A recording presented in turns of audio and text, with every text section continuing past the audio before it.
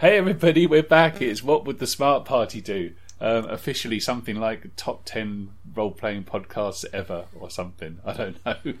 I'm slightly out of the loop. We're hot off the press. It's me over here. It's Gaz over there. Hello, Gaz. Hello, Baz, and fellow number 6 best podcast of 2018. Woo! Is that 3 each? Yeah.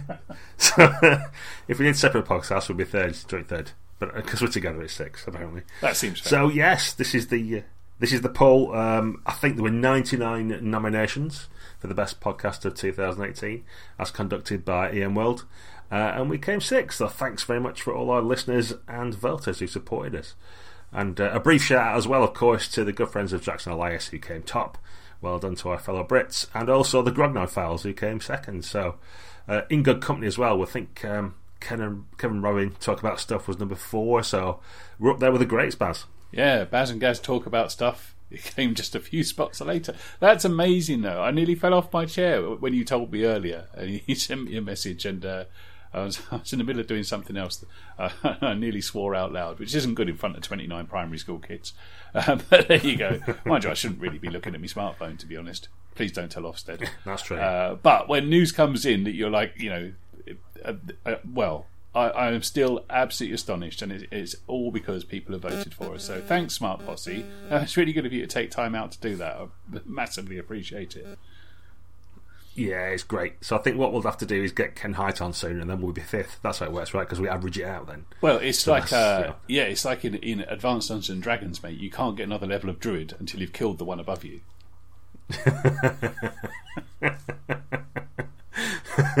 Let's try talking to him first and see how that goes before we kill him. Yeah, but like I said, mate, it's like Dungeons and Dragons. There's no point trying to talk to him. Ace. So that's good. One of the things we've done, actually, or certainly I have, I don't know whether you have, let's throw it out there, the new Black Mirror Bandersnatch. Have you had a go at that on Netflix? No. My geek Venn diagram doesn't intersect with Black Mirror very well, because I'm rubbish with scary things, because they're scary, and I get scared by them, and I don't like that feeling. So it's literally too rich for my blood, but I know you're a lover, aren't you? Yeah, I absolutely love Black Mirror and Charlie Brooker stuff, but this one may float your boat because it's about sort of retro computer games to extent, or an retro computer game programmer, and it's interactive, so you play it like a choose your own adventure book, like Fighting Fantasy or something. Yeah, which again, I'll be falling off my chair because I suddenly realised I've got to press a button yes or no, and I only had a limited time to do it. I was like, oh, what's happening? I get to tune in. This is great. So I think it might be even more of a momentous event for people who don't play games or have choose your own adventure books, because they'll be seeing this as a form of media and thinking, wow, what do I do next, or what decision to make. Whereas I thought, Fighting Fantasy straight away. But you might get something out of it. It's probably worth a bit of a look, and to any listeners over now, I'll not spoil anything about it, but you get to make some choices, and then different things happen depending on which choice you make. Right. So that's all quite cool. The weird bit of industry news is that the company that does choose your own adventure book is now suing the Black Mirror team for creating it. So really? All their ideas. Yeah, which I thought, well, you didn't invent Fighting Fantasy books, which came first, so you can shut up in my head. Yeah. But I've not looked into all the details of who did it first and all the rest of it, but it seems a bit of a... If they're trying to claim this is their format and no one else has thought of it before, it seems a bit weird. It's probably just some kind of IP thing that they feel they have to do, or perhaps they're just thinking they can get some money out of it. I don't know. But anyway, check out Bandersnatch on Netflix if you've got it, because it's quite fun. It's only about an hour and a half, I think, with all your choices that you make. But it's something interesting and multimedia for change. Well, if I watch it, it'll last about 6 minutes, because I'll open the wrong door and fall down a pit, and then I'll have to go back to the opening credits. Yeah, that potentially happens. If you there you go. I knew it. It says, let's try that again. What else is happening? I've noticed that the new Savage Worlds Adventure Edition's out. So I've grabbed the PDF, but it's in a mutable form to a degree at the minute, so they're having weekly updates. And if you head on over to the Pinnacle forums, they've got an open thread there where you can go and post any errors, corrections, thoughts, and so forth. And Shane Hensley over at Pinnacle is doing a good job of replying to everybody. It might just be to say, thanks for your thoughts, we disagree with what you said, or something like that, or cheers, exclamation mark. But everything's getting read, and that leads me to believe that within a few weeks, what goes to print will be a really tight edition of Savage Worlds. So it's not new, is it? But this is a relatively innovative thing to actually release a game and charge money for it, but to keep it living and keep it going and then have it. Well, it's not even a beta, is it? It's a proper thing, but it's just like get your own audience who are more invested in it than anybody else to put their passion into looking it over and giving it a shake before it hits the proper printers. I'm all for that. That sounds like a good thing, to be honest. I think that happened with Warhammer as well, didn't it? Warhammer 4th. Yes. Yeah, and quite a few people did it. And these aren't, like you said, they're not betas that are coming out. The books that you buy or get your hands on early are actually laid out full colour or whatever. They're well on the way to actually being the final product. It's just more the sort of like tweaks at the end and spotting omissions or making clarifications and stuff. It feels a little bit like the Brexit deal now. I need to stop that. But, everything feels like that, mate. Because speaking of more than 2 years of loads and loads of hard work and finally putting it to a vote, King of Dungeons is out into playtesters' hands. Finally, I can show up on a podcast and not go, it will definitely be done this year. So, I finished the proper first draft of my role-playing game, as spoken about probably far too much on previous podcasts, and it's gone out to a crack team of playtesters who have qualified for the job by saying, "Can I be a playtester, please?" So, if you put your hand up and you volunteer, you get to make history because you're bothered enough to do it. So, thank you to anybody who's contacted me through various messaging services and continue to do so, please. I'm very, very, very happy to send this draft out to anybody. The only price of admission is, could you please just tell me what you think, whether that's a little bit or a lot of bit or in detail or just broad opinions of how it looks to you. I really don't mind. It all goes into the mill, and that'll make my game a bit better. So here, have a free game on me. Yeah, well done, Baz. Now all I have to do is convince Neil Gow to get his second edition of Duty and Honour out there. I just wanted to beat him, to be honest. I just wanted to beat him to the post. It's a good motivation. I like it. We're winning. I'm going to join your team now. Well done on that, Baz. I've seen quite a bit of the positive stuff already coming back for that, so that's all great news. Yeah, it certainly is. A thrill of my lifetime when Jonathan Tweet said it was cool. So that's I can die now. I can die very happy, man. That's really good. I think an autocorrect book is cool sometimes, so he might have just said it's a book. I don't know. Yeah, perhaps. Yeah, he might have done it. Or maybe it was just some bloke called Jonathan who tweeted me. Well, we'll take it for now until everybody tells us different. Hey, I'm putting it on the cover, so he'd better be in. 5 stars. Awesome. Well, now we've mentioned Jonathan Tweet, one of the designers of D&D, we should perhaps move into the main topic of tonight, which was to have a little look at the Dungeon Master's Guide. Yeah. I mean, a cutting edge as always, because this is what gets you into the top 10 of podcasting about games, is to do a product review of something that came out at least 4 years ago. Actually, I'm just going to check in the credits. This is going to be older than I think, isn't it? Oh, man. Probably. I mean, I think it was reviewing the Player's Handbook that got us into the top 6 this time. So if we do the DMG, you might get top 3 next year. First printing December 2014. I wasn't far off. Okay. Oh, nearly 5 years. Okay. Yeah, I know. 4 years. Fair. That's not bad. That's all right. I mean, the thing is, due to the popularity of D&D, is that people are still buying it right now or just getting into it. So there's always folk looking for a bit of advice or a new insight on the book. So I don't think we're too out of the loop, actually. Yeah, and you're absolutely right, mate. And in fairness, these books, these hardback core books for D&D 5th edition, are still. Oh, and I'll check this, but they're still in the Amazon bestsellers list. And I think they were on the New York Times bestsellers list, but they are still on Amazon. It's just huge. The Dungeon Master's Guide is going to be an interesting one, though, and we've picked it for various reasons, haven't we, mate? But I think one of the things to mention about it straight away is it's kind of it's the book that doesn't always get bought by D&D players.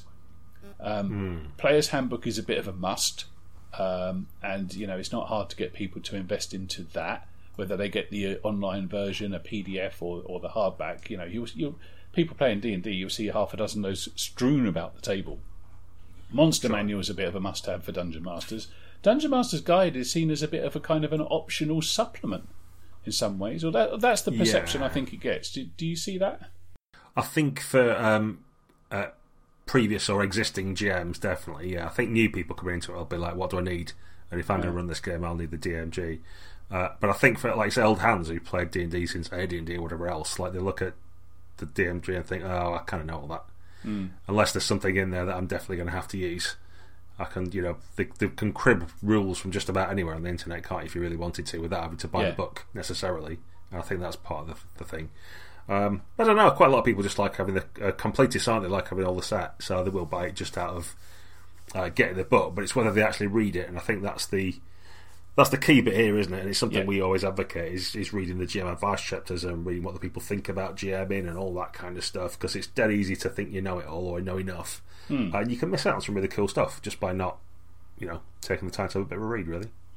Yeah. So I mean, the key question is, I guess the reason why we're looking at this is, why would anybody want to get themselves a Dungeon Master's Guide for D&D?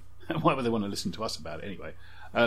I guess I don't want to bury the lead, so I would say that the Dungeon Master's Guide is pretty much an essential. I think it's often overlooked, and I think that's really, really odd. Because the Dungeon Master's Guide, and this is not going to sound too revolutionary, but give it some thought, is it actually shows you how to run games of Dungeons and Dragons. Now, yes, that is, for a lot of games, that's quite unusual. Most games have GM advice, as you've alluded to. They may even have a separate book. That still happens sometimes, doesn't it? But because of the nature of most games, those books tend to be full of setting material, maybe some scenario stuff, maybe some very, very generic advice about how to handle failure, how to advance characters. But they don't often get into the nitty-gritty of how to make that game your own at the table. But the Dungeon Master's Guide actually does do that for D&D. And I think it often, people assume it's just a GM advice book, and I think it's far more than that. Yeah, so there's a couple of things there. One is, it's the stuff we've mentioned previously about the small press and indie games that were good guides of how to play that type of game. Yeah. So I think it's embraced some of that, certainly. I think there's still some generic stuff in there, but there is definitely more of a feeling in this edition that, like, this is how you play this particular game, not just role-playing in general, but this is how you play D&D. And then it's also kind of like the way it's done it and what it's embraced, and it's for people who have played D&D before, and it's kind of like, this is version 5 or next or whatever you want to call it, like, this is how this version of D&D is played. For people who might not, be wondering if they've come from Pathfinder or they haven't played since they played some OSR games or whatever else, it's like, what's the new D&D about, or what's D&D current edition about? It's very good for, like, this is what we're doing for this edition, this is like the new thing. So it's a good statement of intent apart from anything else. Yeah, definitely.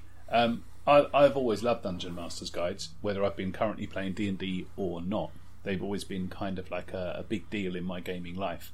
Best Christmas present I ever received, and it's really early in my days in the hobby, because I got the first Advanced Dungeons and Dragons DMG, the classic one. It was a Christmas present, and I remember stealing into my parents' wardrobe and sort of peeling off the paper the week before Christmas, because I was so desperate to know if it was actually the thing I'd asked for, because those books weren't easy to find by parents back then. I'd read half of it before I opened it on Christmas Day. But it was still an amazing book, and but that one, the original Advanced Dungeons and Dragons book, was, oh man, it was like a car boot sale of stuff. It was a mumbo jumbo potpourri of bits and pieces, from spies to saucy harlot random tables to cost of constructing an observatory. And I don't think it was, it was obviously just put together by chucking everything into a tumble dryer and hitting fast spin for a minute and then just typing whatever came out. So, but what a brilliant book though, because literally open it anywhere and you for the next 10 minutes you'll be either baffled or amazed. But there was no point reading it from start to finish, that's for sure. Yeah. Did that have the stats for like Cthulhu and demons and other stuff in there? I can't remember. Was it I don't know. It might have done actually. All of that stuff was in Deities and Demigods for sure, till it all got pulled. So stuff like the Moorcock Estate and some of those other gods that had to get taken out. But it had it had everything in it, mate. I learnt loads from D&D. People say that, don't they? But it's absolutely true. I didn't know what a trebuchet was, or a glaive gizarm, or even the word like melee or paladin. Learnt all that stuff from D&D, and they said it would never help me in my daily life. Top 10 podcaster, eat that, teachers. I got an extra point in one of my spelling tests at school for annihilate as well. So screw you guys who say you'll never learn anything. Absolutely. So, if nothing else, kids, yeah, it's all good. Pick up your DMGs because it will teach you stuff. Right, what does this one teach us then? We've not opened it yet. Let's have a look. Well, we have opened it, but we've not opened it on air. Well, I think it does. It's got an introductory bit at first, and I think one of the good bits about that, apart from the first thing it says in bold letters, is the Dungeon Master and Master of Worlds, which gives you the sort of idea about what you might be doing. There's also a page in there about know your players. And I think that's an interesting item to have in the Dungeon Master's Guide. Is that front and centre it's saying this is going to be about your players, so you need to know what they want or how to give them what they want to a certain degree as well, and gives certain styles. And it has like exploring, fighting, problem solving, optimizing, all the different things that players might want to do. So I think that's quite good. That one of the first bits about the book for being a dungeon master is go to your players and find out what they want, or provide them with things they might want to do. Yeah, what I like about this as well is for a taxonomy of players, for once, it's not actually being mean about anyone. Because that's very easy to do. And in the past, not just in D&D, you see this in loads of games of vintage. They'll say, you might have like a mad slasher at your table or a rules lawyer, and they're both quite demeaning things to say about people, or like hack and slash merchant. But this taxonomy is just a bit more generous and charitable, really, about like people come to a gaming table for lots of different reasons, and those reasons might change over the course of a single session. So one of your jobs as a dungeon master, if you're playing D&D according to this book, is to just make it good for everyone at the table. It doesn't mean accommodate every single wish, but just be prepared to not just have like, this is my game and you'd better bend to it. Yeah. So that's a move forward. Thankfully we've moved on a bit from that, haven't we? I hope so. Yeah. Cool. Right, but it does say as well that you are, as a dungeon master. Oh God, I wish. What a weird term that is, dungeon master. That's so loaded, isn't it? It's still there. There's nothing good can come from being called a dungeon master. I still don't say DM, and I know it, but people do. That people call themselves DMs even if they're playing GURPS. It's that pervasive, isn't it? It is for some people, yeah. Yeah. Anyway, dungeon master.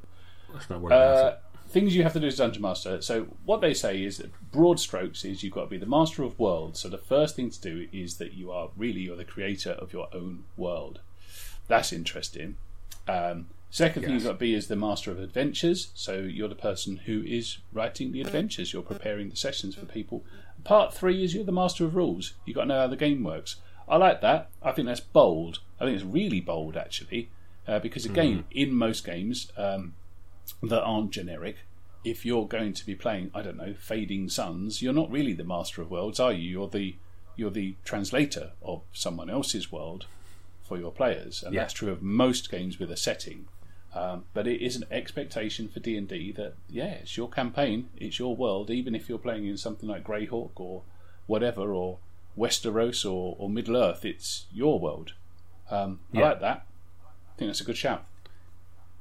Yeah, I like the way that it sort of says it in the introduction, and then straight away, chapter 1, it does it again, a world of your own, and come up with your assumptions, and it's your world, and I just like that it's really like hammering home the message, because that's the problem with the internet these days. One of the many problems with the internet is people will try to tell you what your world should be like, or whether you're having your fun correctly, and all that kind of stuff. So it's good that the game itself just says, never mind all them people, this is about you and your players.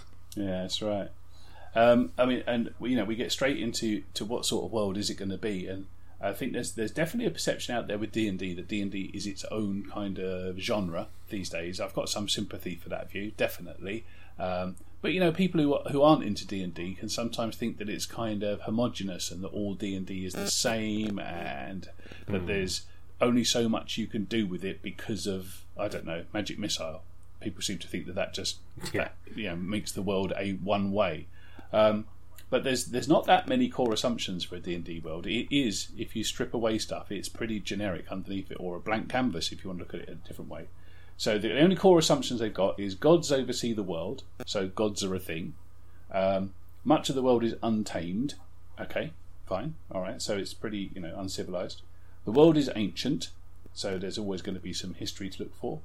Conflict shapes the world history, and the world is magical. Now, you never see people talk about that anymore, but in the DMG there's those 5 core assumptions. I think it's really nice to have them laid out, because there's still an awful lot of things you can do with those core assumptions, or change them, or take one out, or add another one in. Your campaign world, it really doesn't have that many constrictions on it. I'd say maybe the only one that people see as a barrier is the world is magical. I don't think you can get past that. If you want to play a really low magic game, then at least D&D is telling you this is not the game for you. You still see people trying to do no magic D&D, don't you? It's a bit weird. It's like doing no hit point D&D. What? Especially when now, like, fighters have basically magic powers. So if you're taking magic out, then you're not leaving much. It's a bit odd. What I find interesting here is that the gods oversee the world bit's the first assumption they make, and it's the first bit that they go into some detail about pantheons and stuff. Yeah. And I would have thought that's one of the least of the assumptions I want to make about the world necessarily. Yeah.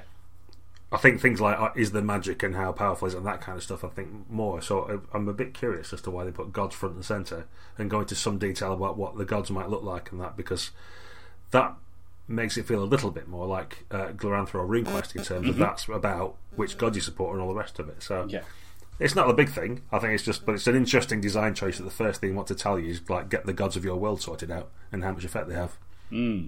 Yeah, that is an interesting choice because how many times do you sit down and you see a cleric being played, or you pick one for yourself, and you don't really even give too much of a thought as to a pantheon, because you could sit down and play D&D and just be a cleric of generic goodliness, and you'll get a long way with that. You could get through 10 levels before you really have to answer any searching questions about the afterlife or how much you worship or converting people to your cause. You could get as much out. Church of England vicar with a mace, aren't you? Yeah, pretty much. Yeah, exactly. C of E with a small c and a CE.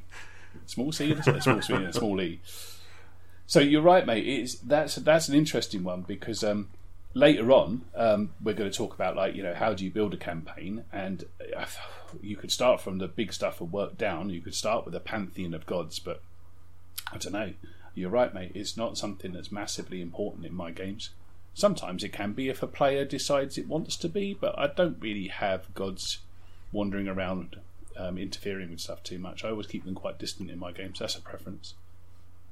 Yeah, I think the one thing it does briefly mention it in the text, is that if you're going to have clerics and paladins in your game, because it's D&D and those are two of the classes, why wouldn't you? That gives them something proper to do, and it's like that avoids that kind of generic cleric question. If you can decide what the gods are and what they're about a little bit, then rather than being a generic cleric, haha, it rhymes, you could pick, I don't know, you're a cleric of Bane, god of war and conquest.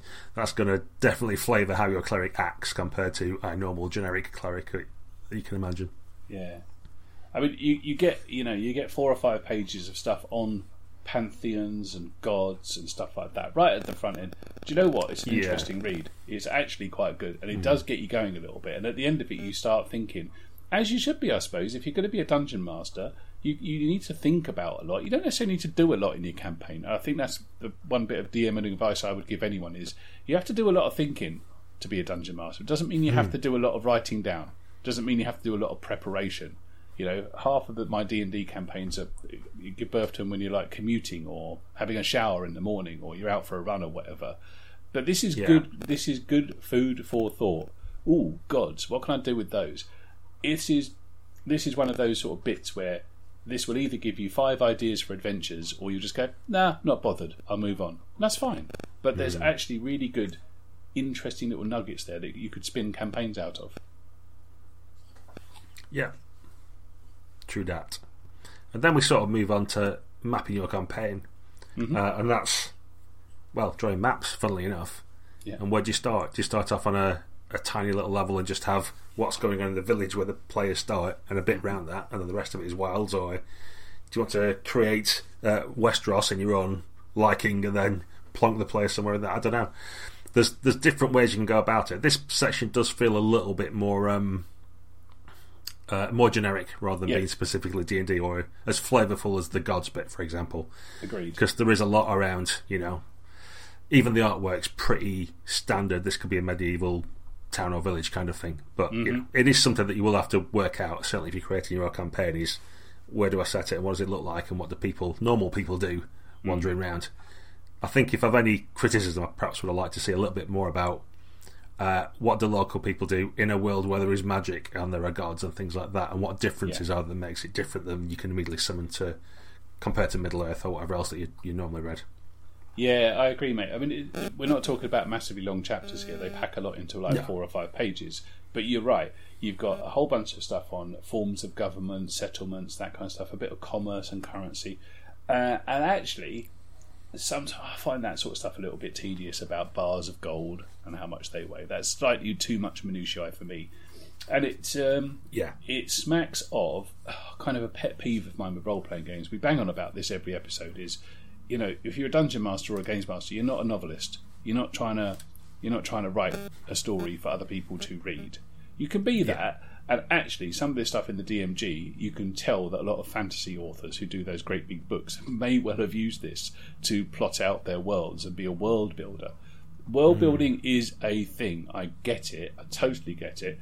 But I also think that it's sometimes produced as like you've got to build a world before you can run a game, and that simply isn't the case. It would be hugely off-putting to a load of people who may be DM curious, but think, oh wow, I don't know if I want to do a dissertation or have to buy massive notebooks and start writing all this stuff down. You don't, do you? You can skim that.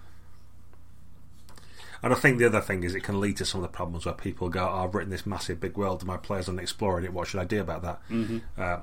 Which our retroactive advice is get in the TARDIS and go back and don't create the whole world in advance. So just do enough to get you going and get you started, I think. Yeah. Okay. Factions, nice section on magic in your world, which helps you understand that this isn't just like, Surrey or wherever it is you live. Maybe it is, but there's a little bit there about what does like teleportation do to the world. It kind of answers your question, but not in any great depth, does it? It just says like put some magic in your world, and then we get into the meat. Then we get into like how do you create a campaign? Wow, yeah. How do you create a campaign? Blimey, we're on what are we on, like page 24. And we're into like what looks like a massive piece of work. I still feel intimidated by the idea of creating a campaign. Yeah. And again, I might not do that. It's the not doing all of it, though, isn't it? And I think it actually says right there at the start of the first chapter as well, saying start small, create a home base. It's that kind of thing. Like, don't create the whole campaign just up front. So it's taken a good approach to it. Yeah. Create a home base, create a local region, craft a starting adventure. 3 steps to and that's get all going. You need to get going. That's not a bad plan, actually, is it? Not a bad plan at all. That's the sort of advice you see written down in other words in stuff like Apocalypse World. They just don't write it that way, but that's basically what they mean. It's like, find out where you live, find out what's going on, think a bit about what's around you within a day's travel or whatever, and then get going. Get a plot on the go and see where it takes you. Yeah, and I like the way that it sort of calls out on the next page about involving the characters as well. Mm-hmm. There's always that thing about why should I care and what are we doing in this game world and all the rest of it. So once you've got your basic starting point, the first thing to do is get your players involved. Really, I say involving the characters, but you kind of want the players to be on board as well. Mm-hmm. So it does say let the players help you tell the story by deciding how the characters are involved. So that's all really good. It's stuff that was missing back in the day when we first started, but it's good to see it called out now that it's everyone at the table's job to get this story going. So don't, as a new DM, think it's all on your shoulders. Really, it's all of you as a group that should be getting this thing going. Yeah, it's good, solid advice so far. I think that's probably a decent reading session there. If you've done 25, 26 pages of DMG, you've sat down for a bit, you've had your cup of tea, you've had a bit of a think about stuff.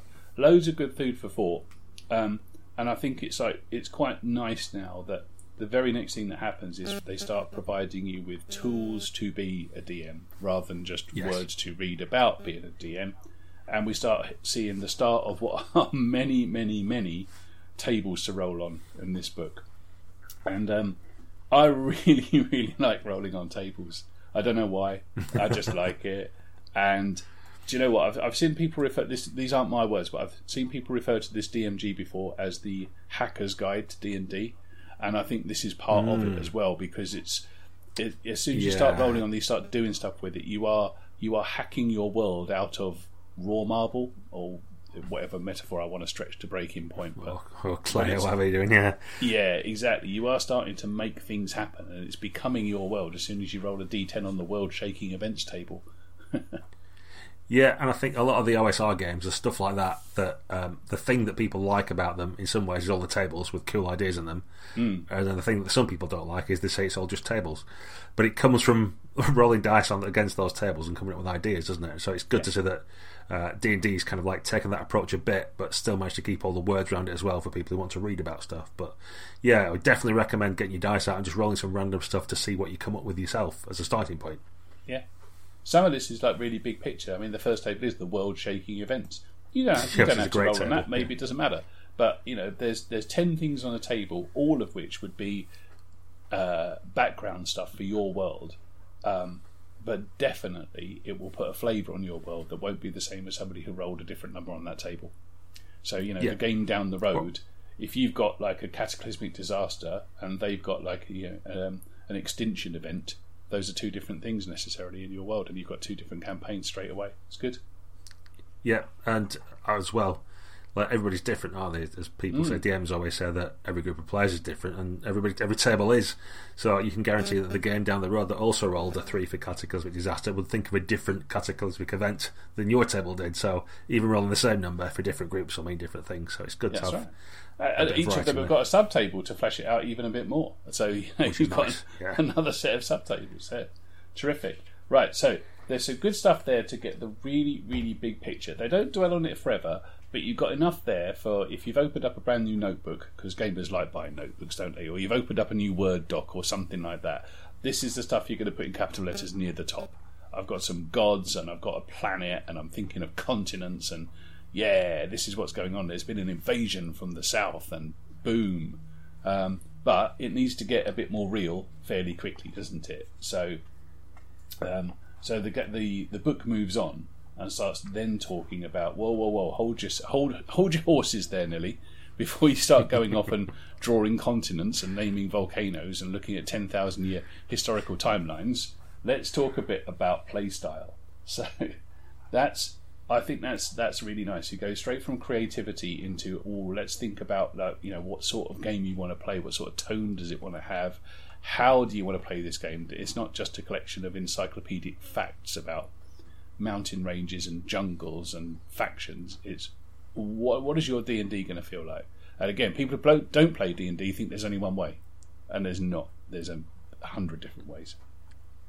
Yeah, and it's I think some of the art and stuff helps with that a little bit, because as you're whizzing past your sections of this book, you get past your tables, and then one of the first warriors in inverted commas you see is kind of like pseudo-Hellenic Roman, maybe in a chariot, big sun behind, Capistel sword, and that kind of stuff. So that's probably a fighter in inverted commas, but you say a fighter to someone who's just been playing in inverted commas generic D&D, they'd have a very different image. So it's good as well that complemented all the text we've got some different styles of imagery and different ethnicities and types of character, just to get your imagination firing a little bit. Yeah, I really like the art in 5th edition. It's a little bit more grounded than it had been in the previous couple, where things were a bit more sort of high adventure, a bit more over the top, perhaps. And I like it for that. It's just fine. But this stuff looks like fairly. I'm not going to say realistic. That's not the word I'm looking for. But it's just stuff that you think you can adventure with. People look a little bit relatable, more fragile. Relatable is a perfect word. Yeah, thanks, mate. Yeah, that's the word I was looking for. So you've got what looks like there's lots of nice pictures of group shots of adventuring parties doing adventuring party stuff. So which is good, yeah. Not doing like triple salcos over the head of a red dragon wielding 5 spears, but tentatively moving downstairs and being nervous, which is a little bit of play style there, and the game accommodates both. But it seems to encourage these are. This isn't beyond you. You can run games like this. It's going to be all right. Yeah. And there's nice little bits as you go along as well. Like in that section, it goes about character names. It basically just says, like, don't give your characters stupid names. Yeah. Like Bob, and then another, when you make a second fighter, call him Bob 2 and stuff like that. Like, just don't do it. So, which is what normal people think anyway. Everybody's been through gaming groups where that sort of things happens. So it's good to see that D&D goes, like, just, don't. Just pick a name that's suitable for your setting, and, It does need saying out loud, doesn't it? And it I seems like to, that. I think this, right, unlike a lot of Games Master's guides that you see for games, this Dungeon Master's Guide has the benefit of having an awful lot of people who have played D&D before they've written this. So it's founded in actual play. It's not theoretical. It's not like, here's my new game, this is how I think you should play it. And I know I've written stuff like that. This is like, do you know what? We've been playing this for 30, 40 years now, and people still rock up to your like gritty, dark urban adventure and say, can I call my character like Candlewick or something like that? Yeah. No, you can't, although that wasn't actually an awful name. But Mr. Jelly. No, you can't be called Mr. Jelly. Jesus Christ. Exactly, mate. So that's all good as well. What else was I going to say? Oh yeah, because then it sort of like goes into styles as well, don't it? Because I see there it mentions character name depending on the style of your game, and you might be thinking, well, how many different styles could you have for D&D? But it goes into like variations of themes and all that kind of stuff as well. So you can have anything from like a swashbuckling type game to a wuxia sort of like wire fu Oriental style game or something like that, or is it going to be classic sword and sorcery or heroic fantasy or something? So it's good as well, this book, at laying out lots of different ways you might play, rather than just, as you say, that stereotypical idea that some people have about D&D being a kind of fantastical Middle Earth, and that's all there is to it. Yeah, it's really interesting because, of course, D&D of the 90s, which is like our jam, that's when D&D had a lot of official campaign settings.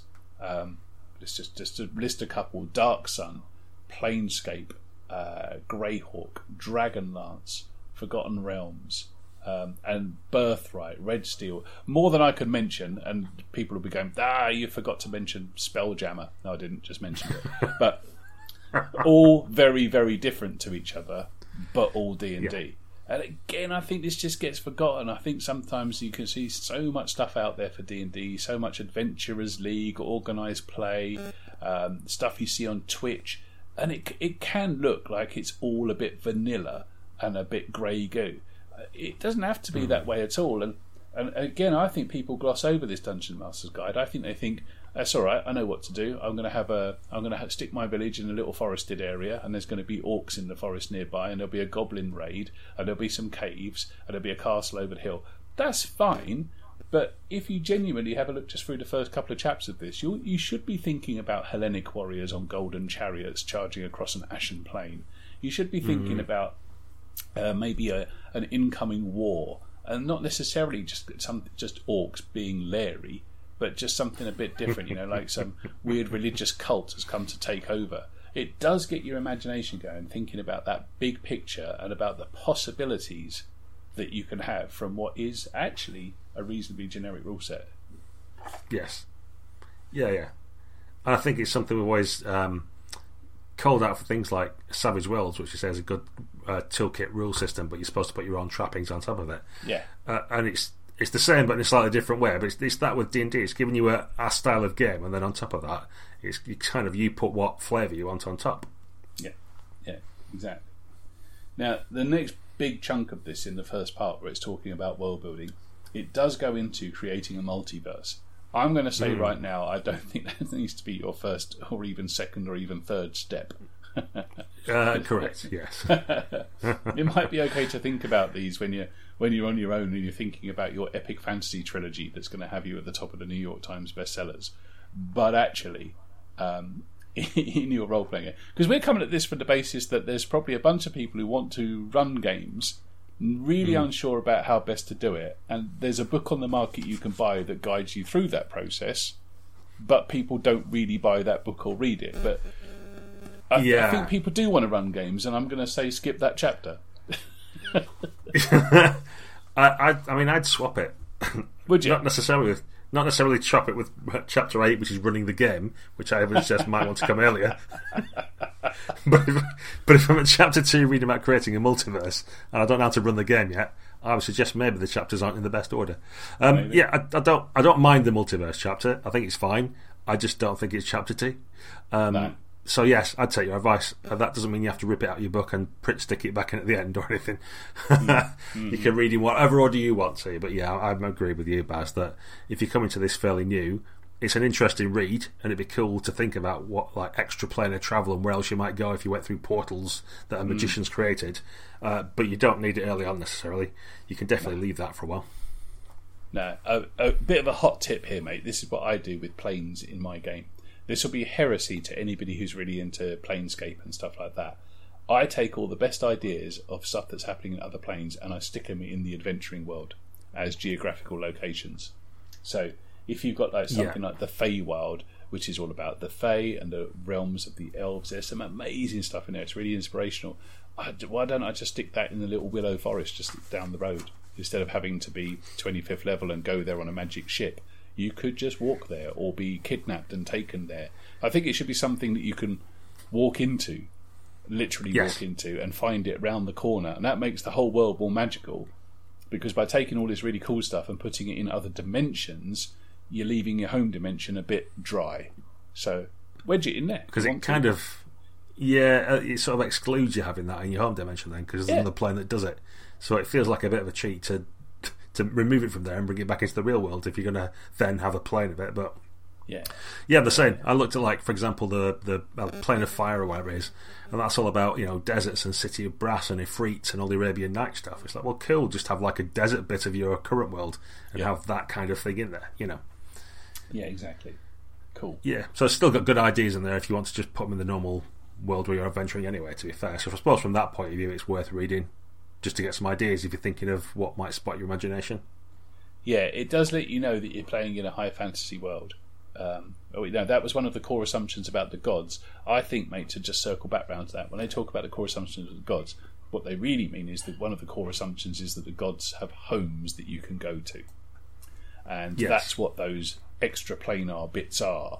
You know, there's I suppose an end goal, if it's a game of exploration, is to eventually explore your character's versions of heaven and hell and all the rest of it that goes along with that. So I think what it's doing is it's just making it obvious early on that this is a long game. There's a wide game and a deep game. You can go a long way, but I don't think it needs to be on your notepad. On like, I'm running D&D next Tuesday for my friends for the first time. What do I need? I need a Pantheon. No, you don't. Yeah, I think a bit of it may just be a bit of a hangover, or not a hangover, that makes it sound bad, but a call back to earlier editions when things like Elric and Stormbringer and those sort of novels were about, and were included in D&D because they were like state of the art at the time. So there's a little bit of that. Who are your god, and you go to where he lives and you make pacts with people from other dimensions and stuff. There's probably just some of that in there as well that's kept alive through the DNA of D&D. Yeah. Right, I want to get to part 2, mate, of the DMG, which is a big old chunk of it, to be fair. It's and it's the bit about creating adventures. Where do you stand, mate? If you're a newish GM, and you want to be a GM and you want to be a better GM, I know you create your own adventures, but is that something that you would suggest to people who are getting into being a GM? Because it's not the only route, it's not the only vector into being a GM, is it? Yes, I think what a lot of companies are doing that's quite good at the minute is producing starter kits and have specifically starting adventures or a starting adventure, and I think they're good. And I think having, even if you don't run that scenario, just buying it and reading through it to see what it does and what steps it takes you through, I think they're worth having. So as a route in, I don't mind a specifically created starting adventure, a bit like in video games where you get training bits and pieces and everyone wants to skip through the tutorials because they think, I know all this, and then they hold the sword the wrong way around when they get into the real fight and stuff. So it's worth having a look at that kind of stuff. But certainly if you check out the videos of Matt Colville and people like that who've like talked you through what your first adventure might look like with your players and stuff, I think there's enough material out there, and especially with what's in the DMG as well, that you could just create your own little adventure. And I think that's what quite a few people are doing these days, and finding fun. So I don't think there's any shame in either way, I think it is worth checking out starter specific adventures, because that'll give you some clues as to how you might structure yours. But with some guidance that you've got in the book and that's online, you could definitely create your own to get going. Yeah, it's D&D's got a really good starter adventure in a separate product in the starter set, funnily enough, and that adventure has got a really good reputation, deservedly so. It's a really nice thing, and it'll keep you going for ages. The Dungeon Master's Guide does not have an adventure in it. So I don't know if that's an oversight or not, okay, because previous Dungeon Master's Guides have had adventures in it. This one doesn't. Instead, it really is encouraging you to get on and roll your own, or to grab something else and twist it and shape it and make it your own. I don't recommend getting one of the great big Wizards of the Coast hardbacks as your first adventure. It might be very tempting because you think it's all done for me then, isn't it? Not at all.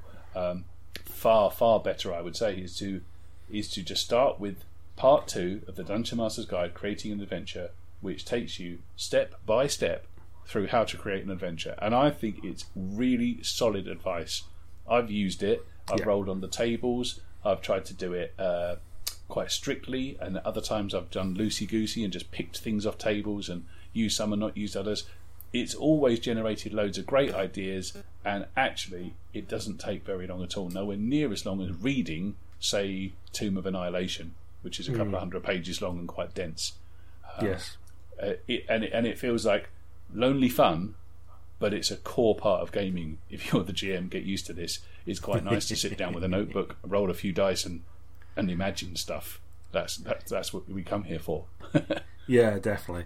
I mean, it depends for people how much money they've got in their pocket, but for me, the fact that there isn't a starting adventure and it is a separate product, I think is a good thing.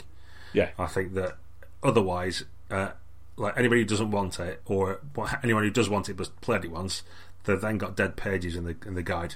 It's stuff they'll never look at again. True. You know. And I like that it's separated. I appreciate that means there's another product to buy if you want it, but like you say, the building, it's not that it leaves you absolutely, without anything to do, because it gives you all the tools you need to build up your own adventure, which I think's perfectly credible, rather than having a published adventure, because it's already gone through find out what your players want and put things in for them and their characters. So you've already done half of what might happen in the first scenario anyway, because you've been thinking about what things to put in there for the specific character types that you've got. And it's got good bits and pieces around, having a credible threat and having twists, make the focus really clear as well. That's something that some adventures definitely suffer for that are out there, where the players just don't know what to do, or they're in a scene and they don't know how to get out of the scene or what they're supposed to be doing, and that takes it away from being interesting to being boring. And the last thing you want your D&D game to be is boring. So yeah, fair play to them for pushing those sort of ideas out first. And of course, as you've mentioned before, it's got a bunch of tables. So it's not like you even have to just sit there and think stuff up on your own. You can just roll on some tables and see what comes out, and then try and think around that. And if you don't like it, roll again and then see what you think. Yeah. I've got to say, mate, that Elements of a Great Adventure that you've just alluded to is a really solid checklist for anyone who's looking at an adventure, who's reviewing an adventure or writing one. There's not many there. I'll take you through them. You've mentioned a couple. A credible threat. Right, okay, I've played adventures that don't have that. So that's and sometimes they feel a bit flat because there's nothing pushing you forward. A nebulous threat's not good, is it? No, or an incredible threat. So, the second one is familiar tropes with clever twists. I've always been a massive fan of that. Familiar tropes gets your players into the setting without you having to be a master of description. Yeah, and clever twists makes them remember what it is you've done. I like that a lot, and that can be something as simple as having goblins with sort of like a chalky coloured makeup all over their faces and just being a bit sort of like undead and weird and voodoo style. That's a familiar trope with a cultural twist that I've just thought up off the top of my head, so therefore it's rubbish.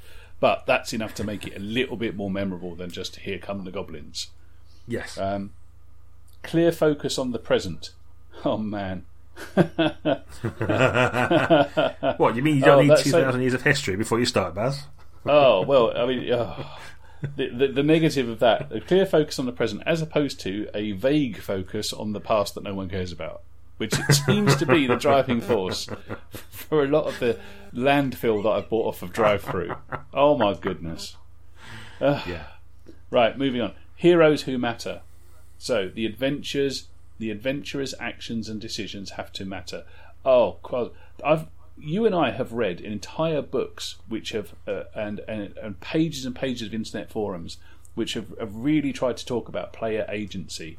What a good thing to see that in you're creating an adventure. What the heroes do in it has to matter.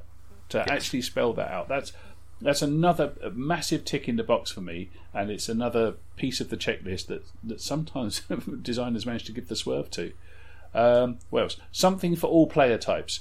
Now, we alluded to that earlier. It's not exclusionary. It's not saying like, I think it's perfectly legit to be writing an investigation scenario, but if your player types include people who don't get their jollies from investigations, can you really expect your adventure to work for everyone at the table? Of course you can't.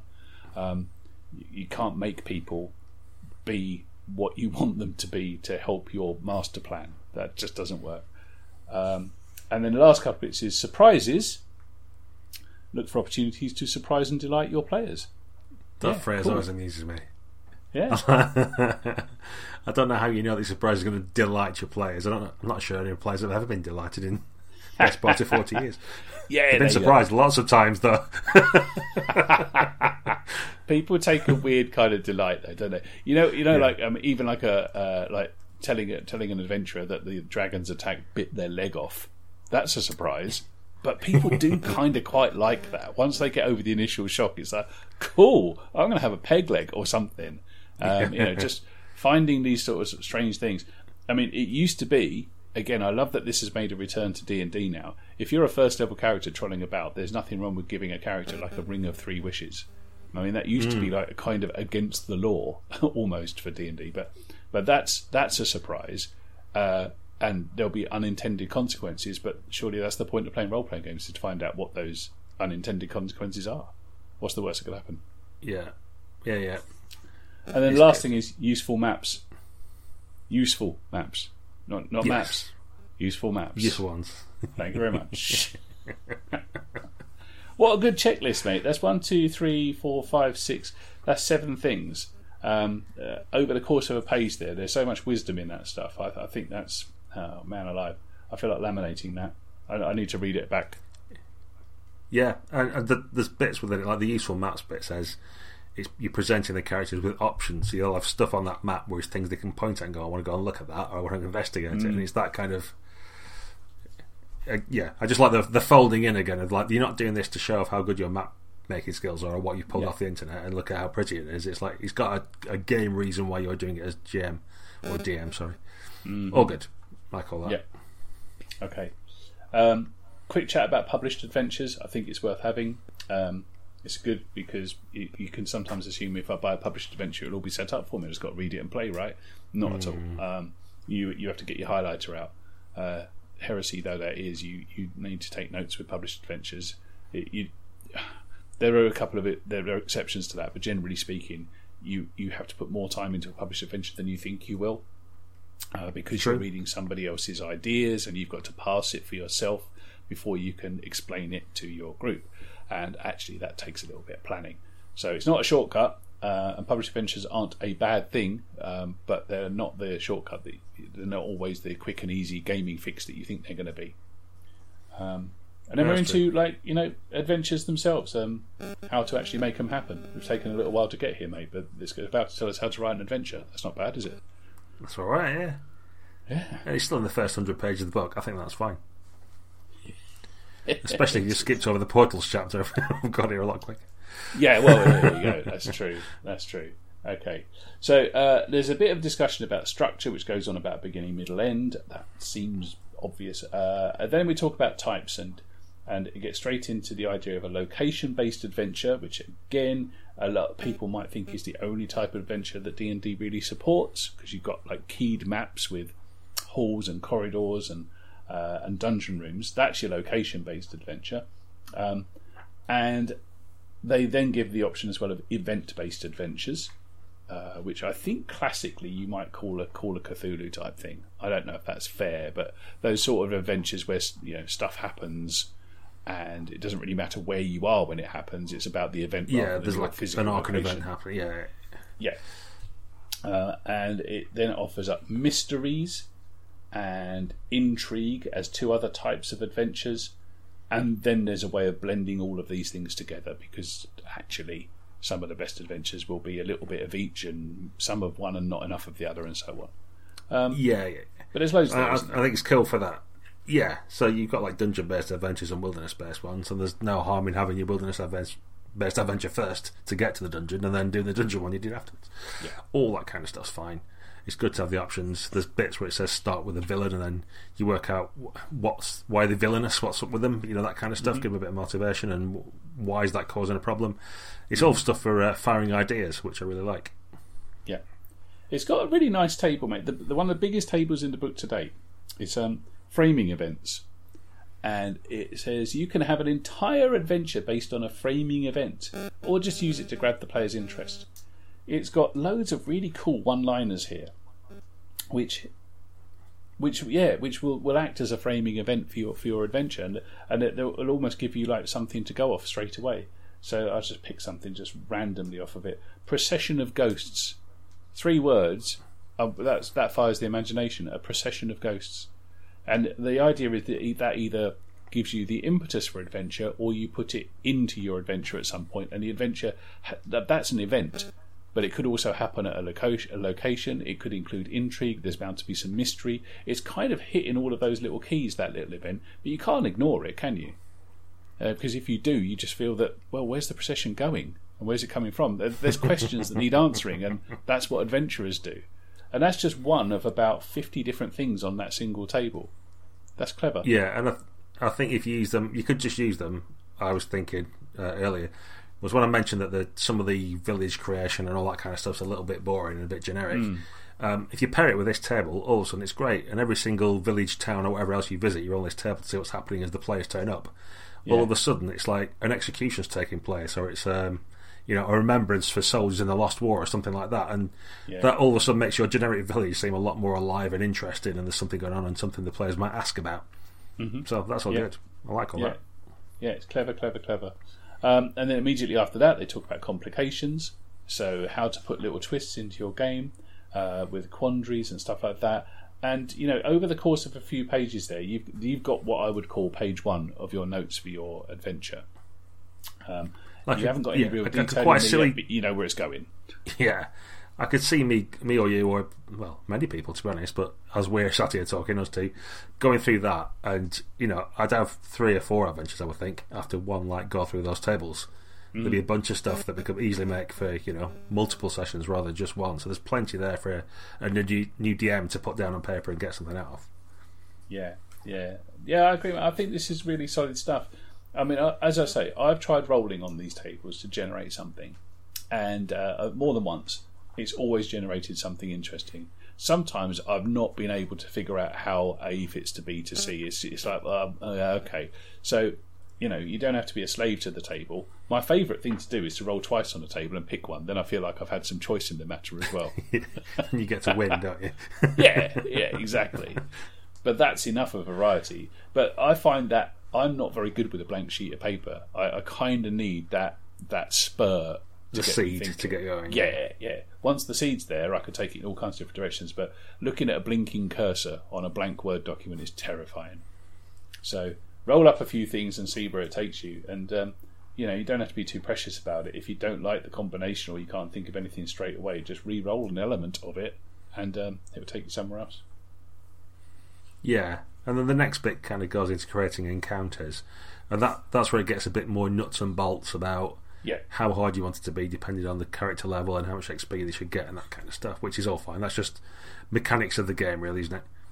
It's specifically D&D. It's not awesome, as to be honest, because if you know what you're doing as a DM, if you try and use those encounter building guidelines, I think they've not been errated, but they've had to publish a reasonable amount of advice to give you some clues as to how to use it. It's actually not that mechanically sturdy, right? But it's because you might fall into the trap of thinking, if I follow these 6 instructions and follow this protocol, it will guarantee me a balanced encounter. And there's no such thing. So that just doesn't work. But it will get you there. It will get you there. It's only a few pages. you do need, and it's easier to ignore guidelines that are there than to come up with them from whole cloth yourself. From scratch. So there's that. Exactly. So you can ignore them, and I would suggest, don't be too beholden to them. The best way to figure out whether encounters are balanced or not is after the event. Throw the players in, and then you'll figure it out as you go along through trial and error. And then you've always got the defence then. I just did what the book told me. It's not my fault, guys. Yeah. Encourage people to run away. It will do them good. but sort of like mixed in there as well. I like that it's kind of got how much XP for an adventuring day and stuff like that. So it gives you the idea that you are adventuring during the day, even if you're just travelling somewhere or something. There's an idea of sort of levels of what you should be getting. Yeah. I like the next bit just after there where it says fun combat encounters, where all combat encounters should be fun, really. But I like the way it makes you think about it a little more. It's only at least, like I say, it's 4 or 5 really short one-line paragraphs kind of thing, but it does just point out that you should think about the features of the terrain that you're in, or something about the foes that you're fighting, or something, just to make it a bit more interesting than just saying there's 10 goblins attacking you. It's kind of has one got an eye patch? Is one set on fire? What's around in the local area? Why have they ambushed you? Just give it a bit more of a flavour element. So it's not a massive section, like I said, but it's useful that someone's pointed it out again in the game to say, come on, think about it a little bit and make it more fun for the players. Yeah, now, this bit really needs that separate book, like a monster manual or something of that nature, to really make it fire. So this is kind of like the owner's manual for a big book of monsters, because we're not doing the monster manual today, but if we were, I would say it is nothing but a manual of monsters. It doesn't tell you what to do with them at all. It's just like a big list. This is the book that gives you some clues as to how to do that. And the next section, which I think is great, is about random encounters, because it tells you how to make a random encounter thing that works for your table. So not only is it giving you loads of random tables to inspire you, it's telling you how to make one for yourself for future inspiration. So I think that's a legitimate thing to do, to encourage people to give themselves tools that they will use at their table later, rather than plotting everything out exactly. It's like, this is your inspiration mat. And it's got a really decent example of a Sylvan Forest encounter, which is made up using those guidelines. That's a great thing to have. If you're a new GM, a new DM, and you've been encouraged to make your own random table, just the act of doing it will fire your brain off in loads of different directions. And that, plus your framing events and your big campaign stuff, I'd argue you could go at that point. You're nearly ready. Launch campaign. Yeah, I like the juxtaposition of the sentences of what follows. So you got a one-line sentence when it says checking for him. It says you can decide when it happens, or you can roll, and then there exists a lot of words after that about what you do if you want to roll. So I like the fact that it gives you the option of not rolling, but like the book's really telling you that you should be rolling dice. Well, that's what it encourages you to do based on the design goals. And I think as a new DM, that's the sort of thing that will enable you to get a bit more interest in what's happening, have unexpected things happen in your game, is when you're rolling randomly to see what turns up next and that kind of thing. It takes a little bit of forethought as to what might happen if those things do happen, but if you built the table yourself, you should have thought about it already, and it's good to just have a little bit of variety so that it spices things up for you as well. Yeah, exactly, mate, exactly. And that sort of takes you to the end of the creating your adventures bit, and I think we've kind of, by necessity, we've had to skim it. It's actually not that many pages, but they're gold. They're absolutely gold, just because of the random tables and the stuff that will just get you going at that point. I mean, there's loads more in the book, and maybe we'll swing back round to that maybe in future episodes and what have you. But I think, do you know what? You've got up to page, you're still at under 100 pages, and they've done a world, a universe, a pantheon, and creating adventures. And there's a lot of words in this, and a lot of evocative art, and a lot of genuine practical help that if you read it, follow it, write stuff down, I think I don't know why people go, you don't need the DMG because I know how to dungeon master. I think that's pretty arrogant. So I think even the most experienced people will get stuff from this. I do. I really do get loads from it. That's like saying I don't need to train in martial arts. I'm just going to go into the UFC. You will definitely go in a cage and fight someone, but the results might be markedly different. My kids tried to tell me this morning they didn't want to go to school today. I said, why not? I said, well, I think we know enough. They've been listening to you talking to your wife, probably. Probably, yeah. Yeah, well, you know what? Even just going through those first 3 chapters there as a skim review, I now want to go back and actually roll some dice against them and do some stuff. You know, it's that kind of, like you say, even if you're not getting a massive amount out of it, or you think you know quite a lot, I think it's good enough that when you read it, you go like, "Oh, this is cool. I'm going to make an adventure and see what happens." Yeah. Well, listen, I mean, I'm super conscious of time for this cast, for this episode tonight, but I feel there's a lot more juice to get out of the DMG, and maybe we could put together some practical examples for people as well. Certainly some stuff for future casts, or maybe as a little side project for our Patreon. So, you know, maybe when we get off air, mate, we'll get our bits of paper out, roll some D10s, and come back around and let people know like what the Smart Party starter adventure would look like based on random rolls and weird inspirations. Yeah, that sounds good. I think, yes, we're going to have to do a part 2, aren't we, of the rest of the DMG? Maybe a part 3 as well, depends how we get on. Yeah, possibly. If we go back round to doing the multiverse, that I think no one would blame us for taking more than one podcast to describe a multiverse. I think that's fair enough. Yeah, but hopefully that's giving people a bit of a flavour of the start of the DMG at least, and that it's worth going through, certainly if you're new to gaming, but even if you're not. Just to have a bit of an overview how to do D&D as opposed to just a generic role-playing game. I think that's well worth it. Although, incidentally, at this point, it's not massively D&D specific. It gives you...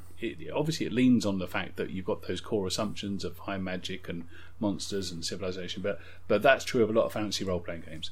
So, at this point, you know, later on it gets a bit more D&D, but right now, for the price of entry, I'd say you've got a really good adventure generator for MERP or for Savage Worlds or for a bunch of different fantasy role-playing games. Yes, I don't disagree with you on that. I think what I'm thinking of is it has stuff like Wandering Monster Tables, which I think a lot of people dispense with in other games or other fantasy games, for example, which used to be a staple, and then people went, "Oh, that's D&D," and threw it out. Well, this gives you a good example of why you'd have them, you know, and that kind of thing. So it's doing that D&D thing, but explaining why we have them in D&D rather than just, you know, trying to articulate it.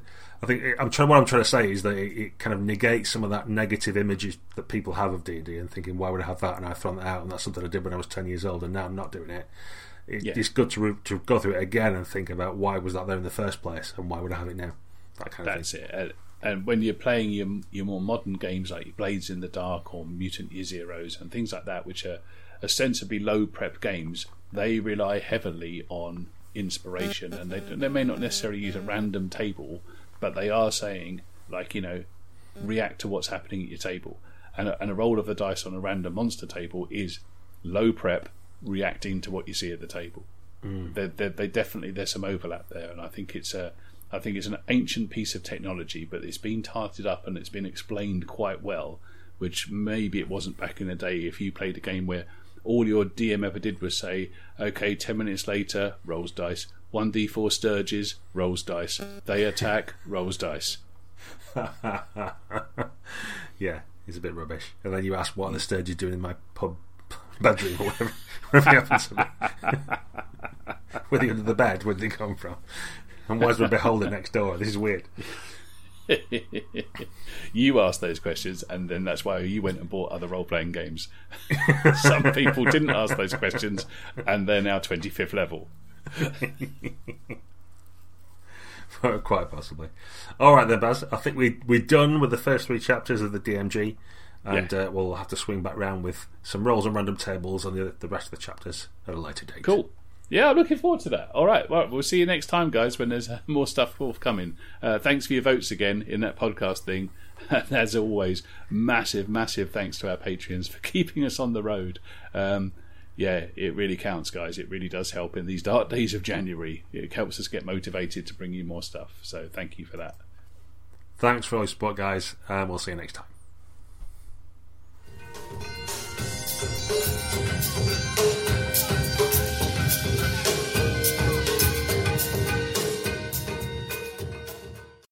Do you want to do, if I do the countdown, do you want to do the intro this time? Since Why it's not? D&D? What? Okay. Because that's how we do it, right? Yeah, if it's D&D, you do it, and if it's not... That's one for the outtakes right there. Right, count me down, because you don't trust me with counting down, but you do trust me with Dungeons and Dragons. I love that. I might count you counting up, but down, there's no chance. Right. Here we go. 3, 2, 1...